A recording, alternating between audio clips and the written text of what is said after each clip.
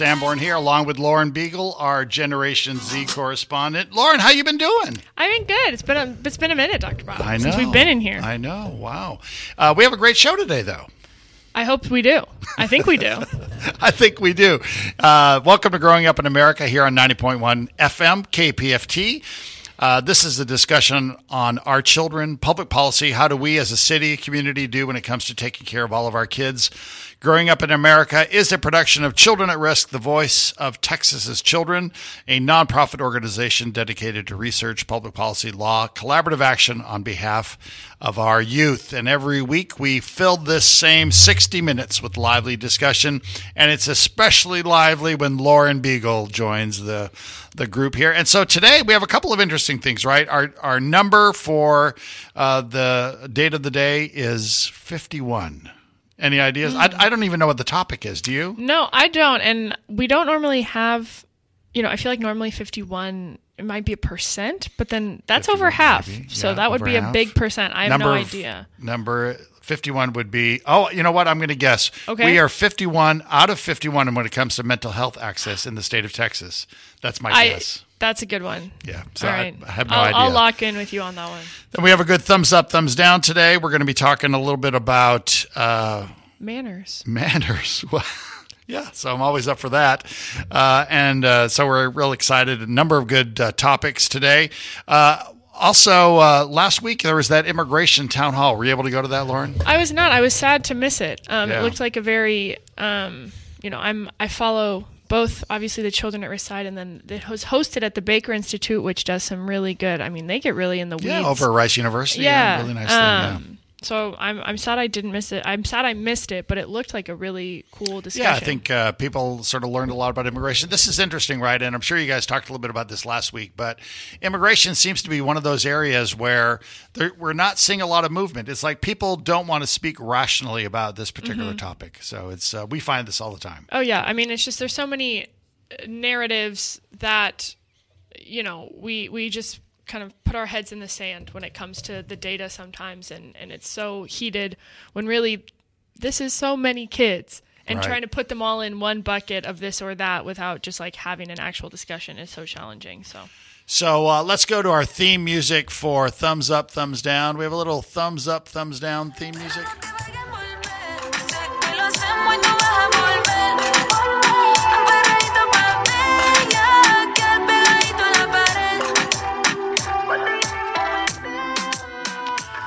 Dr. Bob. Now, this could split quite a few different ways, but I think this could be a fun generational split. Okay, good generational split. I'm up for it. When someone says thank you, how do you respond? You're welcome. And there it is, folks. The answer. Because the real thumbs up, thumbs down is, do you say thumbs up, thumbs down, no problem. Let me tell you, my mom, who is your age, she's a youngster. You were, yeah. She's sprightly, and thankfully she doesn't listen to the radio because I just told everyone that.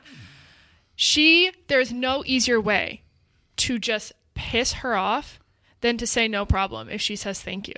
Like, I remember we would bag at the grocery store, and she would say, thank you so much, and they'd go, no problem, and she would like walk out in a huff at the grocery store. Oh, wow. Because she felt it was like so the right thing to do. Yeah.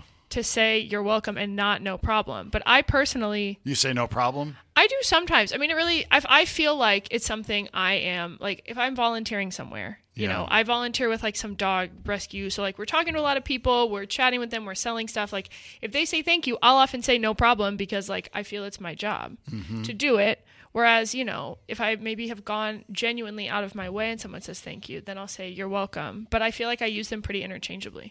I think it's also a geographic thing, right? I mean, I think I've heard the no problem a lot, like in Australia. You hear more thank you, no problem. You hear in parts of the world, my pleasure, thank you, or the my Chick-fil-A pleasure. drive-thru. Did they say my pleasure? Oh, there that's as like well? their whole thing. Is they're trained to say it's My my pleasure. pleasure. They don't say you're welcome or no problem. But I remember going on a trip to South Africa, right, recently, and every time you say you're welcome, my pleasure. And it was just, so I think it's also a regional sort of thing, geographic. But do you like to say no problem? And why is this the thumbs up, thumbs down for today? I can't tell you.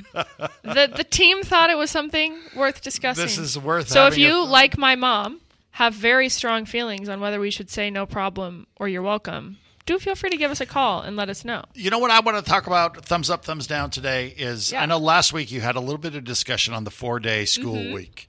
And are you going to propose a 4-day work week? If so, children at risk staff in the booth. Can we get a thumbs up? But here's the thing is that I've been doing so many media interviews on this topic because people, and of course it appeared in the Houston Chronicle yesterday. I think it was the headline. It was in today as well. And I'm sorry I wasn't available to listen to the show last week, but it was really interesting to me is that in one fell swoop, you had the school board in Crosby say, we're going to go to a 4-day school week, which in a sense, if you look at all the data, they basically just now said, we're okay with the failure of our children, right? We're okay with academic failure.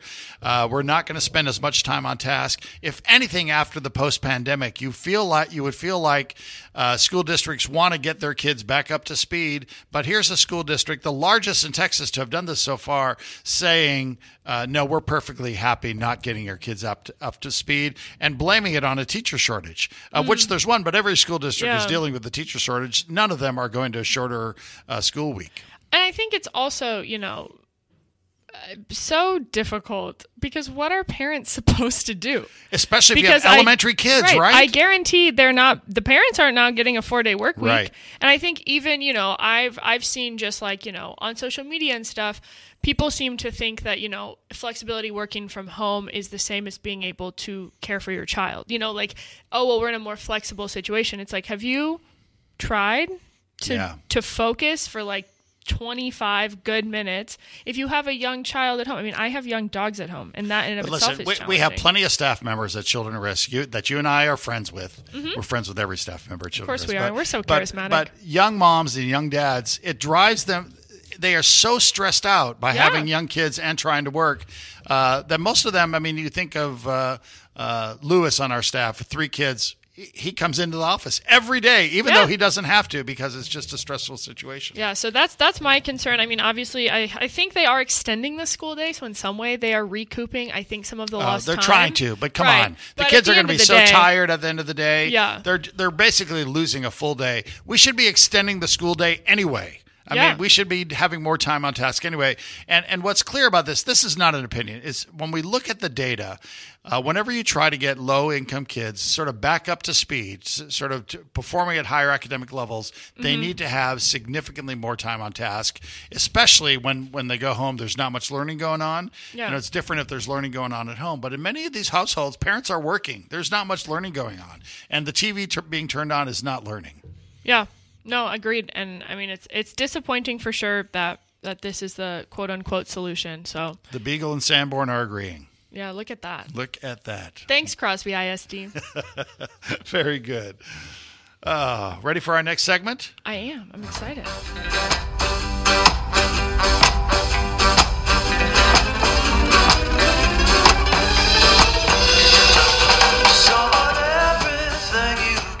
All right, on the line with us is Rekha Lakshaman. How you doing, Rekha? I'm doing well. Good afternoon. Very good. Rekha's with the Immunization Partnership. And Rekha, it's been a couple months since I've talked to you, but one of the things that we've talked about in the past, right, is this idea around immunization and sort of what's happening in our schools and what's happening in the state legislature that's trying to influence what's going on with our schools. Talk a little bit about this legislative session and defense and what we've had to do in terms of defense, in terms of helping our kids stay healthy.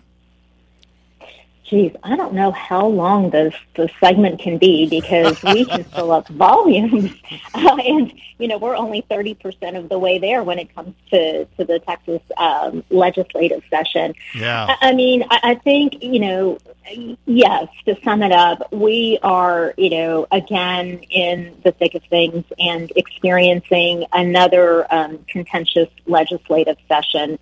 And this has unfortunately not been new, over the past few sessions, but I think it's really kind of hit a peak, coming, we're on the other side of the pandemic. But, I think bottom line is we are now seeing the culmination of an all-out assault on policies that will harm children. And what I mean by that is, we've seen legislation filed by lawmakers in both chambers, both in the House and the Senate, that would, essentially roll back, weaken, or even in some cases remove, childhood or school entry vaccine requirements that have been on the books for almost 5 decades now. Yeah, this is something, we're not just talking about COVID here, right? I mean, COVID vaccines are a whole different thing. We're now talking about measles and some of the polio, some of the things that all of us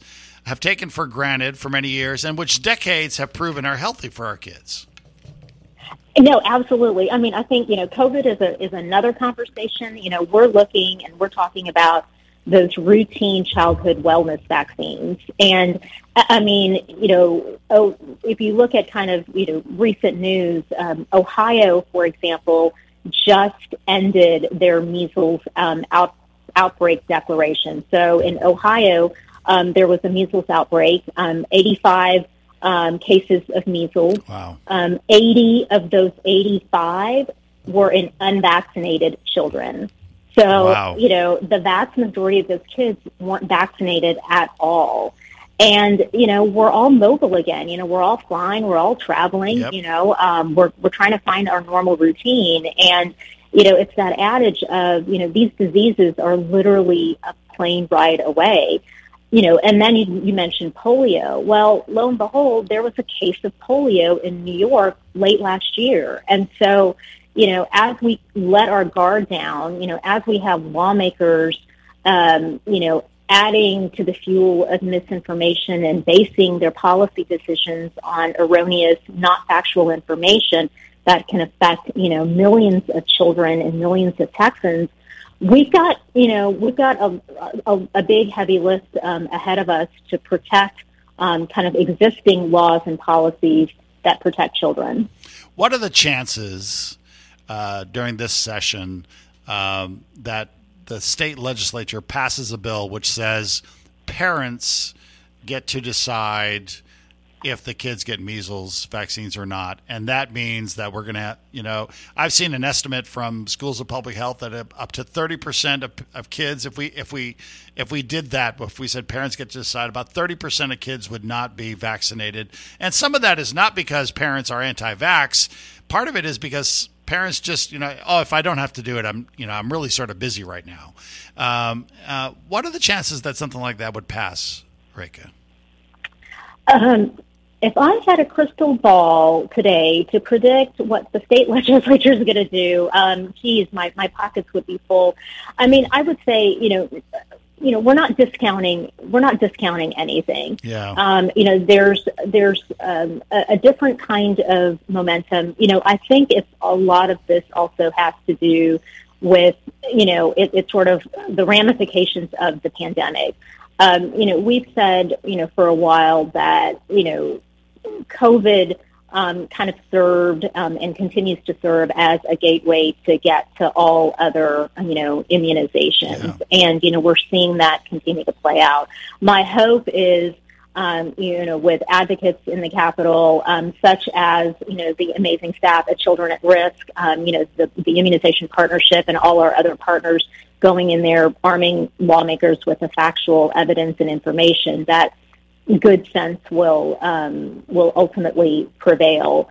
But, my frustration is the fact that, we're now, I think, up to north of 35 vaccine-related bills. The vast majority of them, are vaccine limiting or anti-vaccine. And the fact that, these bills are even filed, gives, a little bit of, false credence and a platform to people who spread misinformation. And so, our goal will be to prevent these bills from getting heard, because we know that hearings, is an opportunity to spread misinformation. But, I'm going to say never. We've prepared ourselves, to fight until the end. Yeah. Yeah, I mean, there's part of the Children at Risk team who's just going through, all the bills filed and pulling these out. I mean, I hate to say creativity because that's almost like a positive word, but I mean, there's a certain level of creativity in all of the different, avenues that this could take. Maybe it doesn't pass in the school restrictions, so they have, the backup ideas.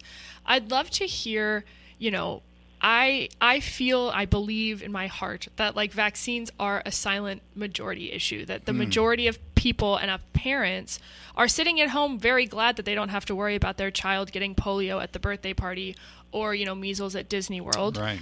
What, have you guys been engaging with, with parents, with community members? What can people be doing, or where can they find, good information on like how to tell your lawmaker that you are not part of the group that is trying to get rid of the measles vaccine requirement?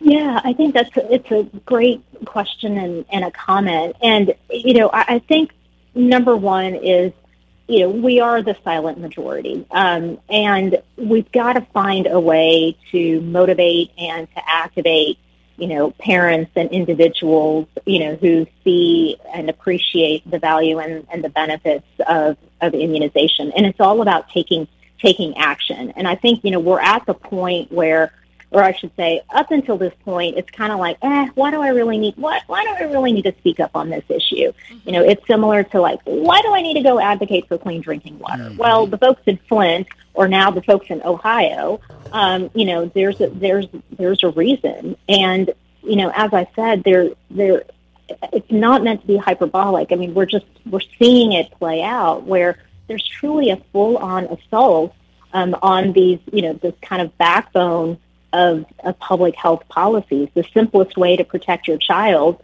is to just, get them vaccinated. We know sending children to school is scary these days. Parents are really scared for a whole host of issues.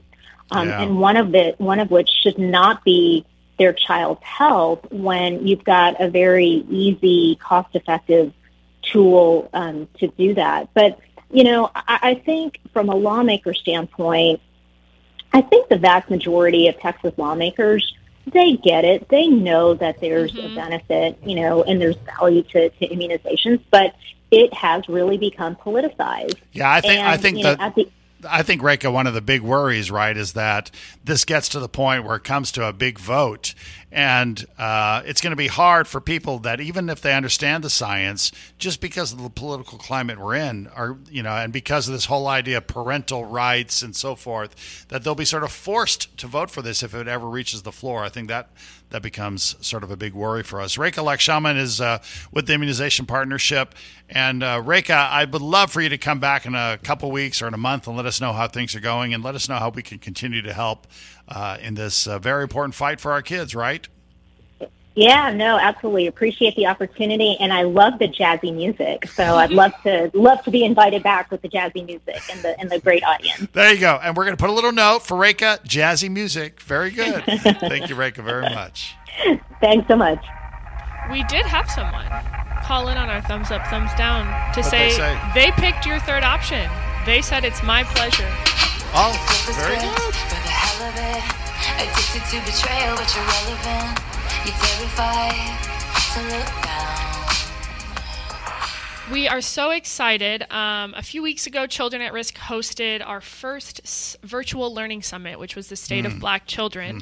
And there were a couple of panels that I just thought were so good that we actually talked about having some of those guests come back and talk on the radio show. Yeah. And next we have one of them. Dr. Anjanette Wyatt is the president of the American Pharmacists Association Foundation and also the president and CEO of Clinical Care Pharmacy.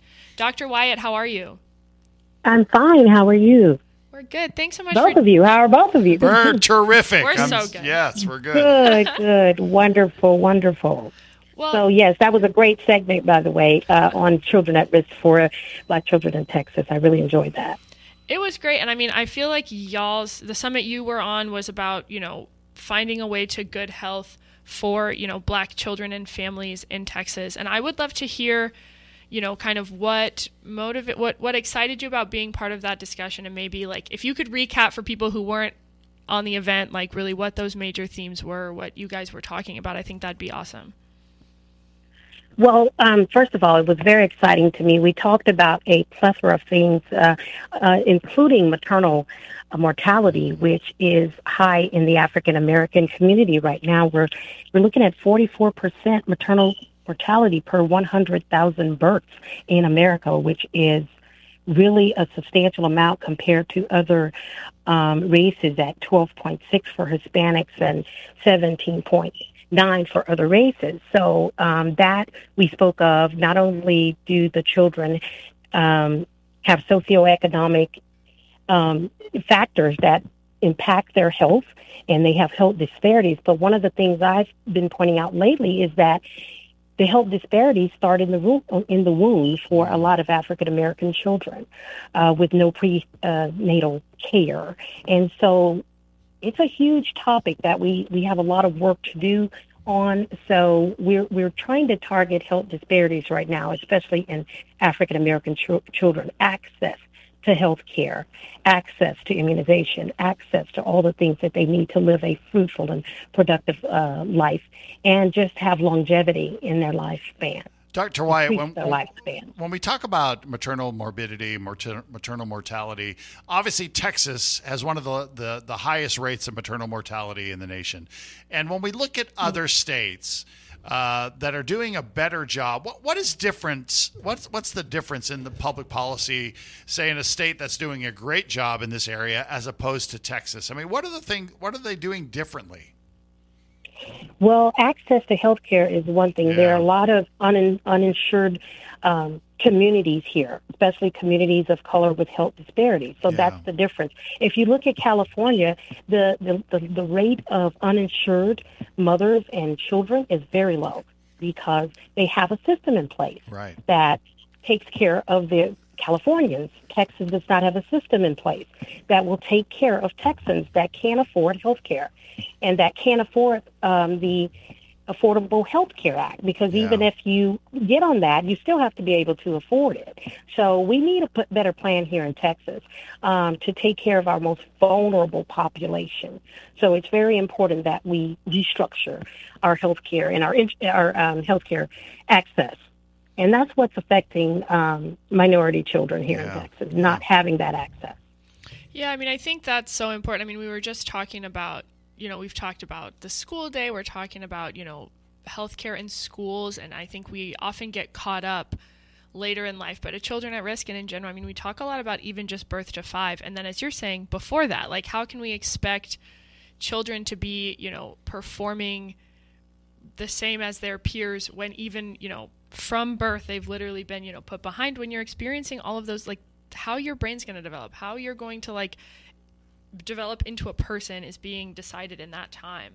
I'd love to hear, you mentioned, this work you're doing to expand access. And I think you guys even talked about on the panel how part of expanding access is also expanding, like, information.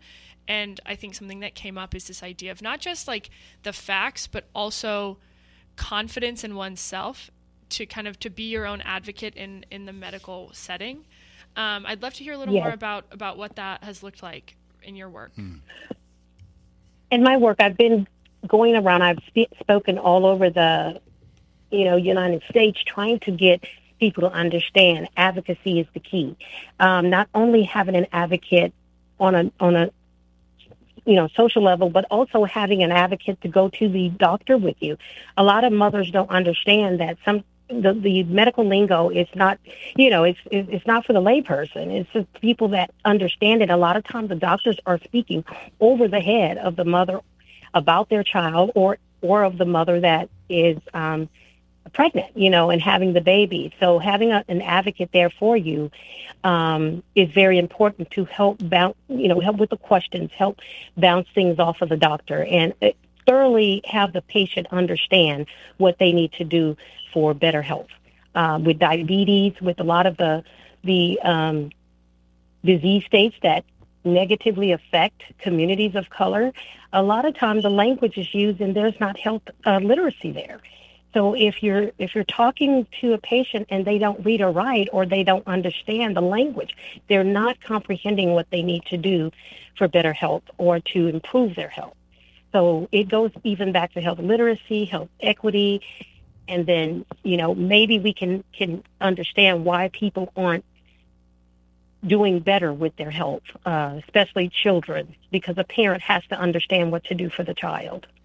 It's really interesting, Dr. White. I was in a conversation recently where someone, I was talking about sort of access to health care and what a poor state we are here in Texas in regards to health care.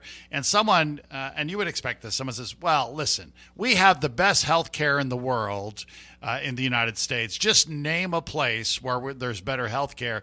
And I think a lot of people in the room were stunned because you could pretty much go to almost any other developed country and you'd find lower rates of maternal mortality. You'd have higher rates of access to health. Overall, maybe at the top end, right? If you have some sort of rare form of cancer, you're going to get great care. But for the average person and the vast majority of Americans, healthcare is not better here than anywhere else. And we're seeing this pretty clearly in this data. Absolutely. We're seeing it very clear. And I think on the political level, we need more advocacy from those in the position to make a difference, introducing bills that can go through the Texas legislature to change our thought process when it comes to healthcare in Texas, because we are behind the eight ball. We are definitely failing our Texans. Yeah, that's absolutely right. Dr. Anjanette Wyatt, who is with us at our big State of Black Children. We were excited about that.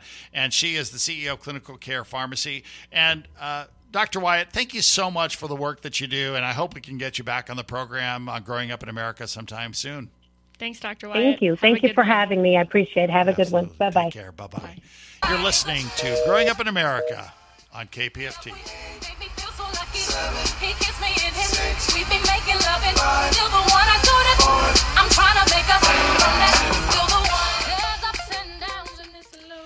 All right.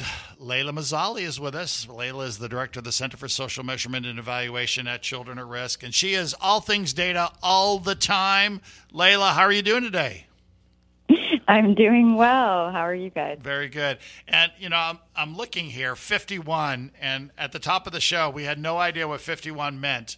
But you know what I love to talk about, 51, right? 51st out of 51 places, Texas, in terms of mental health access. Is that perchance what we're talking about today?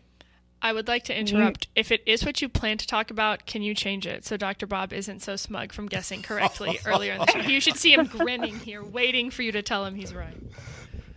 And for our listeners, we want to be clear that Dr. Bob actually has no idea what we're going to talk about. Right. And so that was just a lucky guess. So she's just piling it on, isn't she?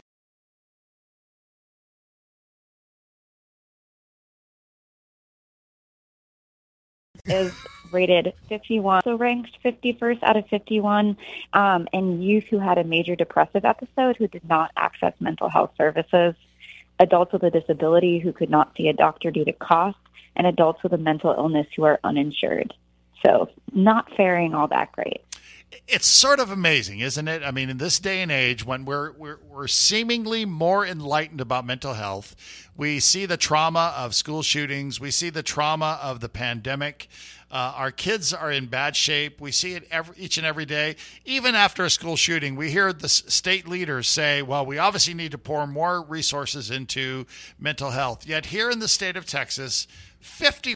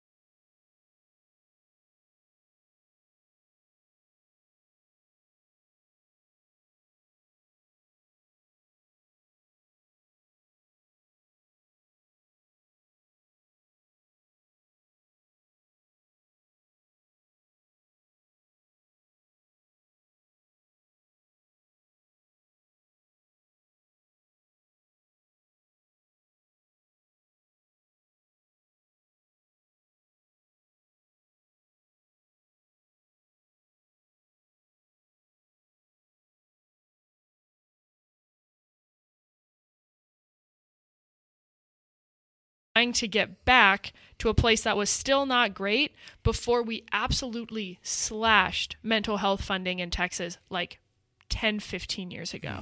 So it's not just that we're starting where everyone else is starting and we're not putting money. It's that like we are starting behind and then we are not putting up the money to make up that difference to where we were. And then from there to build on that. Yeah. I mean, I think it's, we talk about this with so many things. Like if Texas wants to be a leader in business, wants to be a place people come to and live, you have to support. Let's take care children, of our kids. Right. Let's take care of our kids. Because people who want to work here probably have children, or they might want to. I mean, this is also adults with mental illness who are uninsured, who, people having depressive episodes with a disability who couldn't afford to see a doctor. Like the people who would come to work here are not fully independent from the people who would be in these camps needing these services that we don't provide access to. So it's just hard to wave the Texas flag about this, that, and the other thing when we can't do something as basic as just like provide full comprehensive health care for kids. And here's the thing, Lauren, is that I remember right after Uvalde and the governor being there in town and there was a big press conference and he said, we're going to do more on mental health because that's always the answer to a school shooting, right? Because that's what we talk about in Texas. And someone said, so does that mean, Governor Abbott, that you might consider Medicaid expansion? Because that would bring a lot of federal money into mental health. And he specifically said, no, we're not going to do that. We'll find the money somewhere else. But we're yet to find the money. There's no money. We haven't accepted this free federal money for Medicaid expansion. And so the real theme of this episode is where Texas is turning down free money. What's the deal? What's the throughout deal? Health. When's the last time you turned down free money, Lauren? I don't, Dr. Bob. I never, my personal philosophy, I will never argue with you. If you offer to pick up the check, I'm always going to say thank you. Why? Because we don't turn down free money. Yet I still pay you and you still argue with me. Yeah, because that doesn't get rid of my money. And that money is far from free. Look at me. That's true. That is right. It's not free money. So anyway, we're sorry we missed Layla on that one, but we're happy to have her call in. Thanks, Layla, if you can hear us, wherever you ended up.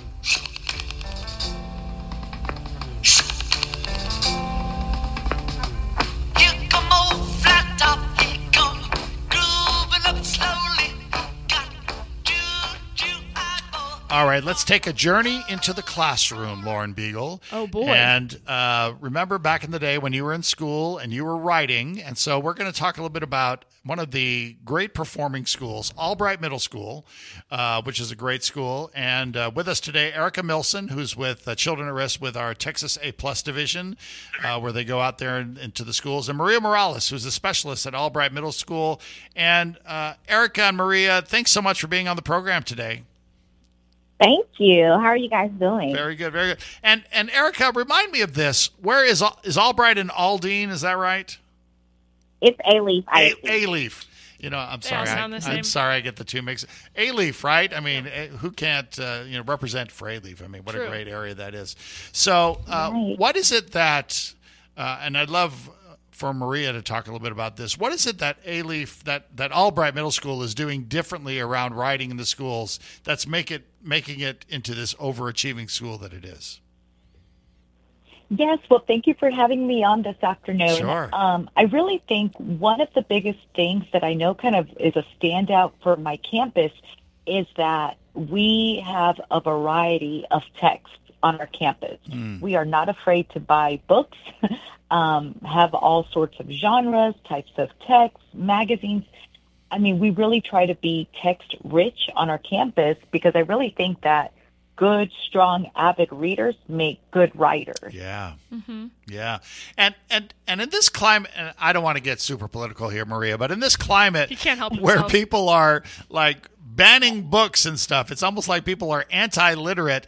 But isn't it refreshing, though, to have a campus where you have all these books and newspapers and things to read? I remember reading a piece of research, and this is a number of years ago, that any home where you have a lot of books and magazines lying around, these are homes where kids are achieving at higher academic levels because the reading is very accessible. And in a sense, that's what you're reproducing at Albright. Yes, and, especially for this middle school age, a lot of kids really start disengaging from just independent reading, kind of reading for fun, So we really do a great job of incorporating book clubs and offering as much choice as the teachers are comfortable with, for every round of book club. So, that way we can kind of bring that joy back to reading for our teens and just, make sure we have like a variety that any kid can connect to and find, a theme or a character that they really want to get, to know more, to be able to, at the end, kind of respond to, the text in writing and in conversation. Erica, from your perspective, where you see a lot of other schools, right? You're helping schools sort of turn themselves around in these areas. It's more than that at Albright, though. I mean, it's more than just having books around, right? I mean, there are obviously some highly capable people doing some extraordinary things out there. Yes. So one kudos that I give Maria and her team is the shift from, I know when I was in school, there was such a huge focus on writing a 5-paragraph essay. So it was more about how much you could write. And they're really focusing on the quality. So just getting kids to respond to, like Maria said, a theme or a character, whether it be short, like something brief. They're just focusing on kids being able to understand you have something to say about it, so write it down. And it mimics a lot of what they're going to see on the state assessment. And it just makes it a little bit more accessible for all students. Like, it's not so much focused on the length, like, are you writing 2 pages? But you just have some good thoughts, and we want you to get it down, and we're going to show you how to develop and craft it in a way that everyone can understand what you're saying. Yeah, I think that makes a lot of sense, and it would be successful, especially I think in a world where the way that we are all communicating with each other is changing a whole lot. Like, I can't say that I've had to use the 5-paragraph essay format in a minute, but I have had to use the idea of laying out clearly what I want to say, of tying back to that consistently, of those less, regimented, really, to your point, that focus on, like, can people understand what you're saying? Are you communicating effectively in whatever medium? And kind of to that end, I'd love to hear a little bit from either or both of you about, as students, I'm sure are, more and more online, participating and I guess communicating in a way in that medium. How are y'all, I guess, engaging with the fact that so much of their lives is happening online? And I think, looking back when I was in middle school, that's where I spent a lot of my time when I stopped reading for fun, was on my phone. So I guess, you're talking about really meeting them where they're at. How does that play in with, technology and social media and all of that? Yeah, so like one big change this year is we're more of a one-to-one campus and district. So it's really kind of making that, but having the balance of there's times where it's an online assignment and there's time where it's still a paper pencil, task.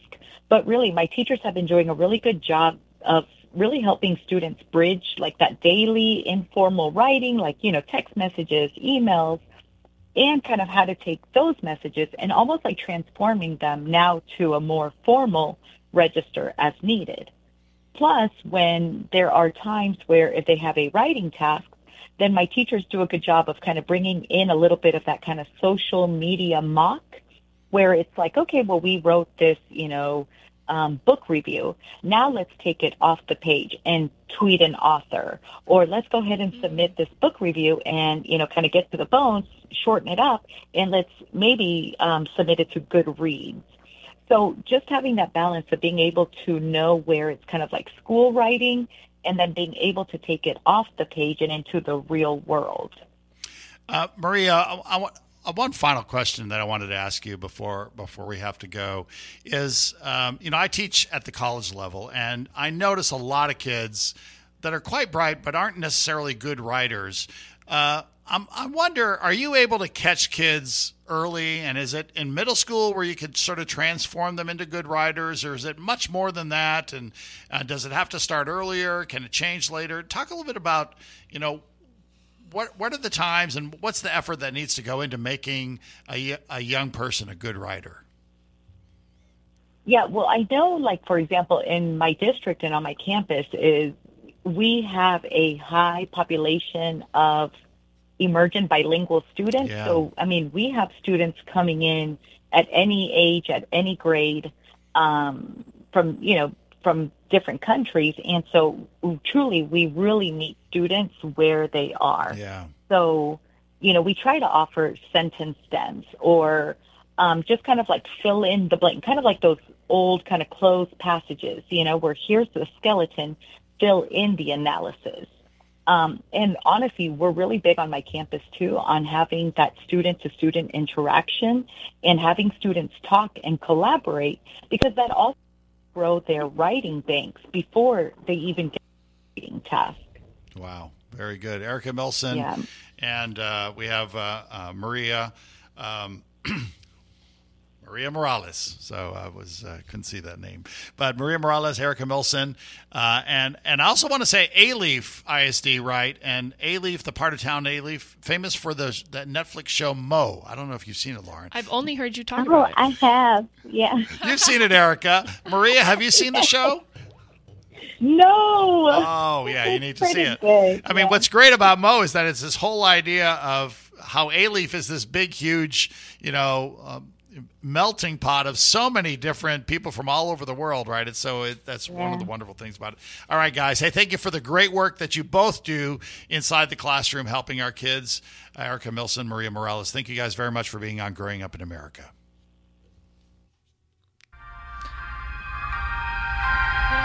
I need a sign to let me know you're here. All of these lines are being crossed over the atmosphere. I need to know.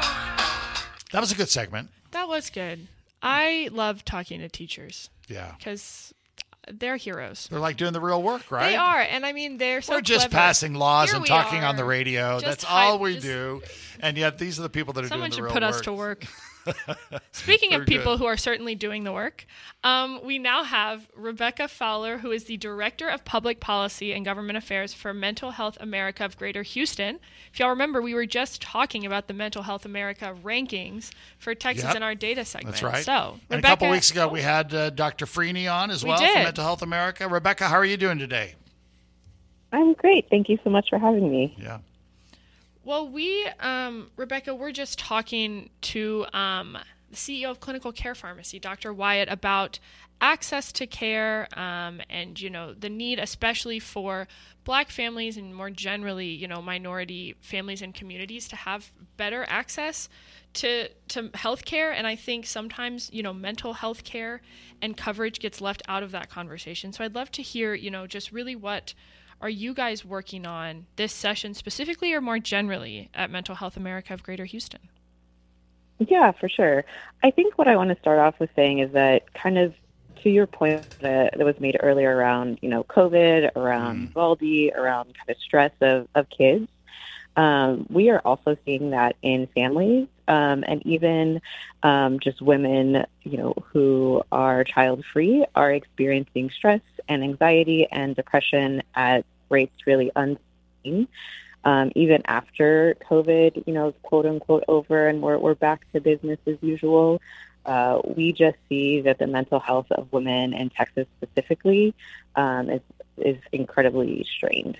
And so we are focusing on really where are the avenues that we can support women and where we can perhaps create, more communal supports in addition to like healthcare access. Rebecca, when you think about mental health in the state of Texas and when it comes to moms and for kids, and obviously we're far behind, but I do feel like awareness of the need for mental health funding, awareness of the need for mental health professionals. I mean, we have come a long way there. We're just seemingly falling behind in regards to funding. Yes. I mean, funding in particular, especially if we're looking at schools, I think is a place where we're falling behind. I think also, as you were kind of alluding to, the need for the behavioral health professionals and looking beyond, let's just say, psychiatrists and nursing, and really looking at what is the full workforce that we can really use at our kind of statewide reaction to COVID and statewide reaction to this mental health crisis. It's not just doctors. It is also social workers. It is also peer support. And how can we fund those and how can we put and communities that need care the most. Talk a little bit about, Rebecca, about this, the 12-month maternal health coverage that Medicaid has and how some of it's going to be expiring at the end of this month. For sure, yeah. So it's kind of two different points. So because we were in a public health emergency in response to COVID, there was something called continuous coverage for Medicaid, where people, no matter their eligibility, were able to stay on and actually have health care. But now on the 31st of this month, so 31st of March, new federal laws mean that the continuous Medicaid coverage is over. So people are going to have to figure out if they are still eligible, and the state is going to have to go through the very long process of re-enrolling people. So that's one big issue that we really want to make sure that people understand that they need to check. And part of that has to do with Texas's not having expanded Medicaid, correct? Like that. Is that what is kind of creating that population that would no longer qualify? In part, it is. I think it's also, yes, if we did have expansion, we would have a larger population that is eligible. But I think it is also people's, income changes, their, where they live changes. So I think it's part of a general larger population of folks would have coverage if we did expand Medicaid, but it is also life's change, and so we need to look at who is available. But I think to the bigger point, I think unfortunately the kind of getting back to normal does mean reduced access to health care. Yeah. And to me, that is the biggest point. And I think the other piece to that is the maternal health that unfortunately, efforts made last session to really ensure that new moms had a year of coverage didn't even pass the House. And then once it made out the Senate, it was 6 months. And then because of language in the bill on a national level, it was just not deemed. It was not deemed that it was possible to even kind of approve by the federal government. Right. And so now we're back to the drawing board of 2 months of coverage for moms. So, and Rebecca, I remember when this was like a big victory, right, during the last legislative session, that we went from 2 months to 6 months. I remember speaking around the state. This was one of our big victories. What are the chances now that the federal government has said, no, you can't do 6 months, it's 2 months or 12? What are the chances that our state legislature says, oh, I agree with the federal government, and we're going to go to 12 months. And I put it in that perspective because many times our state legislature isn't thinking what's best for our folks. They're thinking, how can I sort of put a twist in the side of the federal government? Is there a chance, though, that they may be thinking we're going to go with 12 months this time? I mean, as everyone likes to say, anyone that says that they know what's going to happen is lying when it comes to the Texas legislature. But I think that promising, factors that we're seeing, that Governor Abbott did mention 12 months coverage in his budget proposal. Speaker Phelan also has HB 12 as one of his priority bills. So I think we see it on 2/3 of the, as I call them, the big three. Yep. So the Senate is really going to be the factor and the question that we're not sure about. But there is growing, I think, pressure from both a financial state. The state does get more money if we bring, or money from the federal government, if we bring more women into 12-month care, and there are increased or decreased coverage or healthcare costs. But we also just know that women need these health coverage up to 1 year. We know that 1 in 4 maternal deaths occur 43 days after pregnancy or after delivery, and up to 1 year. So, wow. You and I both hope that, in a couple months from now, we're talking about 12 months, right? I think that's the way we have to go. Rebecca Fowler is with Mental Health America. Rebecca, thank you so very much for the work that you and your team are doing, and thanks for being on the Growing Up in America program. Great. Thank you. Have a good one. You too.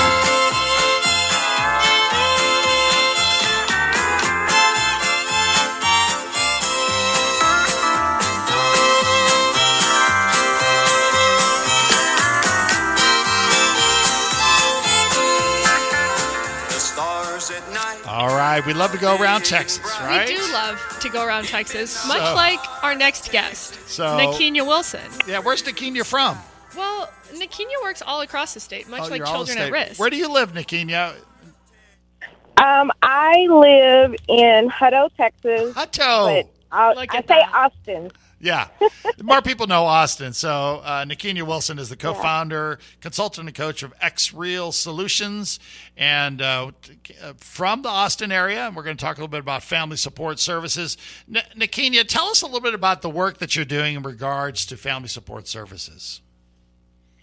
Sure. So I'll just preface by saying that I do lots of work in lots of spaces. Yeah. But specifically in regards to Restore Family Support Services, I work to support families that are struggling with communication and healthy relationships. So whether that looks like family mediation, supervised visitation, guardian ad litem services, ways to help really center children in the family system and to mitigate those families being a part of the CPS system or the court system.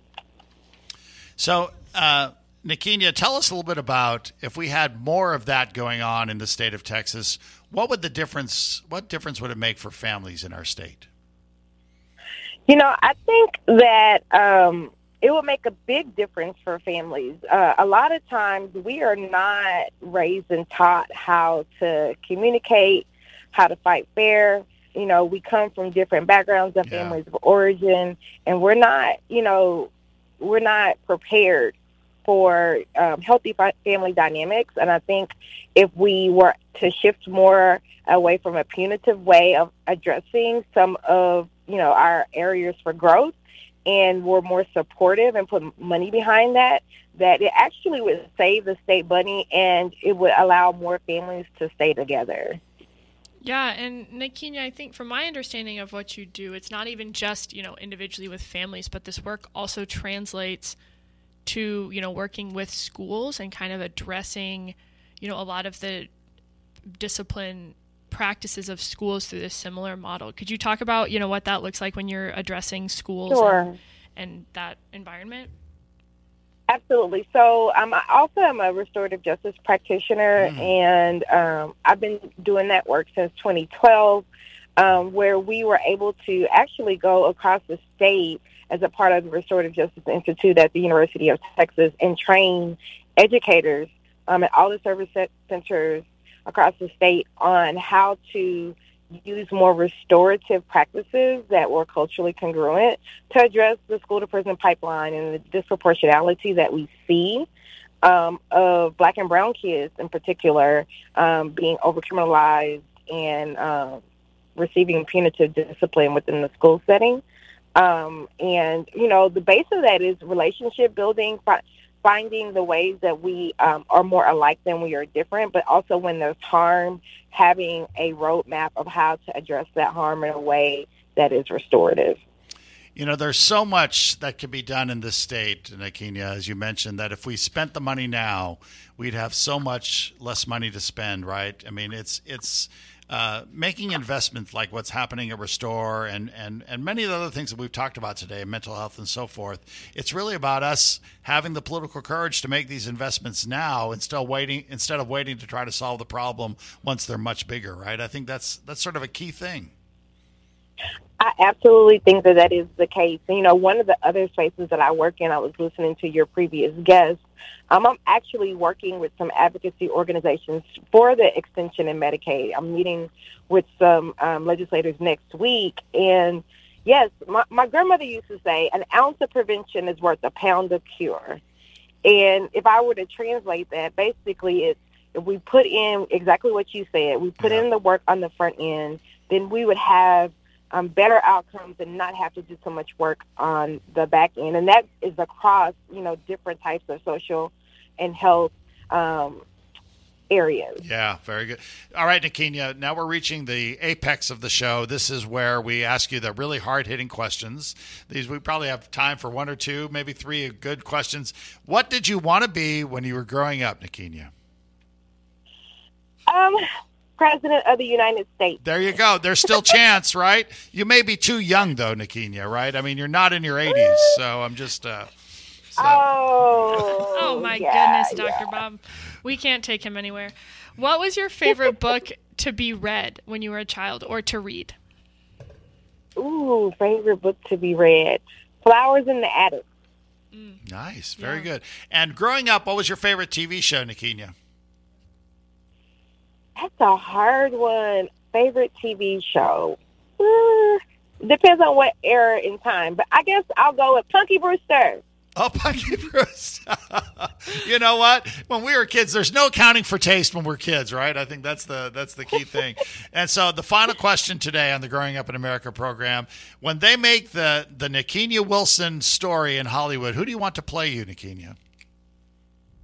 Oh, my goodness. I think that's a hard one. I'm not really a big celebrity person. Let's go with maybe Zendaya. Zendaya. Yeah, wow, she'll be, yes. She'll be old enough at that point. Well, and she can play anybody. Forward thinking. Very good. Nikinia Wilson, she's out in Hutto, out in Austin, and she is with X-Real Solutions. Thank you very much, Nikinia, for all you do, and thanks for being on the Growing Up in America program. Thanks so much. Thanks for having me. Very good. And Lauren, thanks for being a part of the show. You and I will both be in Cuba next week. We will. But we're going to have a great group here. We'll see you guys next week. We do this each and every week for children. Or should we do the radio in Cuba? Am I gonna fit in? Jumped in the cab, here I am for the first time. Look to my right and I see the Hollywood sign. This is all so crazy. Everybody seems so famous. My tummy's turning and I'm feeling kinda homesick. Too much pressure and I'm nervous. That's when the taxi man turned on the radio and a Jay-Z song was on. And the Jay-Z song was on. And the Jay-Z song was on. So I put my hands up to play my song. The butterflies fly away. Down in my head like yeah. Moving my hips like yeah. Got my hands up to play my song. I know I'm gonna be okay. Yeah. It's a party in the USA. Yeah. It's a party in the USA. Get to the club in my taxi cab. Everybody's looking at me now. Like, who's that chick that's rocking kicks? She gotta be from out of town. This is KPFT Houston, 90.1 FM and FM HD1. When you're high, you feel different. You think different, you talk different, you draw different, you listen to music different, but you probably knew that. Problem is, you also drive different, and not in a good way. That's why driving high is illegal everywhere. So if you're high, just don't drive. Make a plan to get a sober ride. Because if you feel different, you drive different. Brought to you by NHTSA and the Ad Council. Not completing high school is more of a social thing than it was an academic thing. Even though all these years have passed, I still had that longing to have my diploma. At age 30, Carissa finished her high school diploma. If you're even considering getting your high school diploma, you can do it. No one gets a diploma alone. If you're thinking of finishing your high school diploma, you have help. Find free adult education classes near you at finishyourdiploma.org. That's finishyourdiploma.org. Brought to you by the Dollar General Literacy Foundation and the Ad Council. Hi, I'm Danica Patrick and proud aunt. Watching my nieces grow, play, and learn is amazing. But not every child gets to be carefree. 1 in 6 kids in the U.S. are hungry. 1 in 6. That little girl sitting alone at the playground, she can't play like the other kids. She doesn't have the energy because she's hungry. School lunch will be her only meal today. It breaks my heart that this is the reality in our country, but it's something that Feeding America is working to change. Each year, the Feeding America network of food banks rescues billions of pounds of good food that would have gone to waste. This food is then provided to families and children in need. Being a kid should be about using your imagination, learning, and having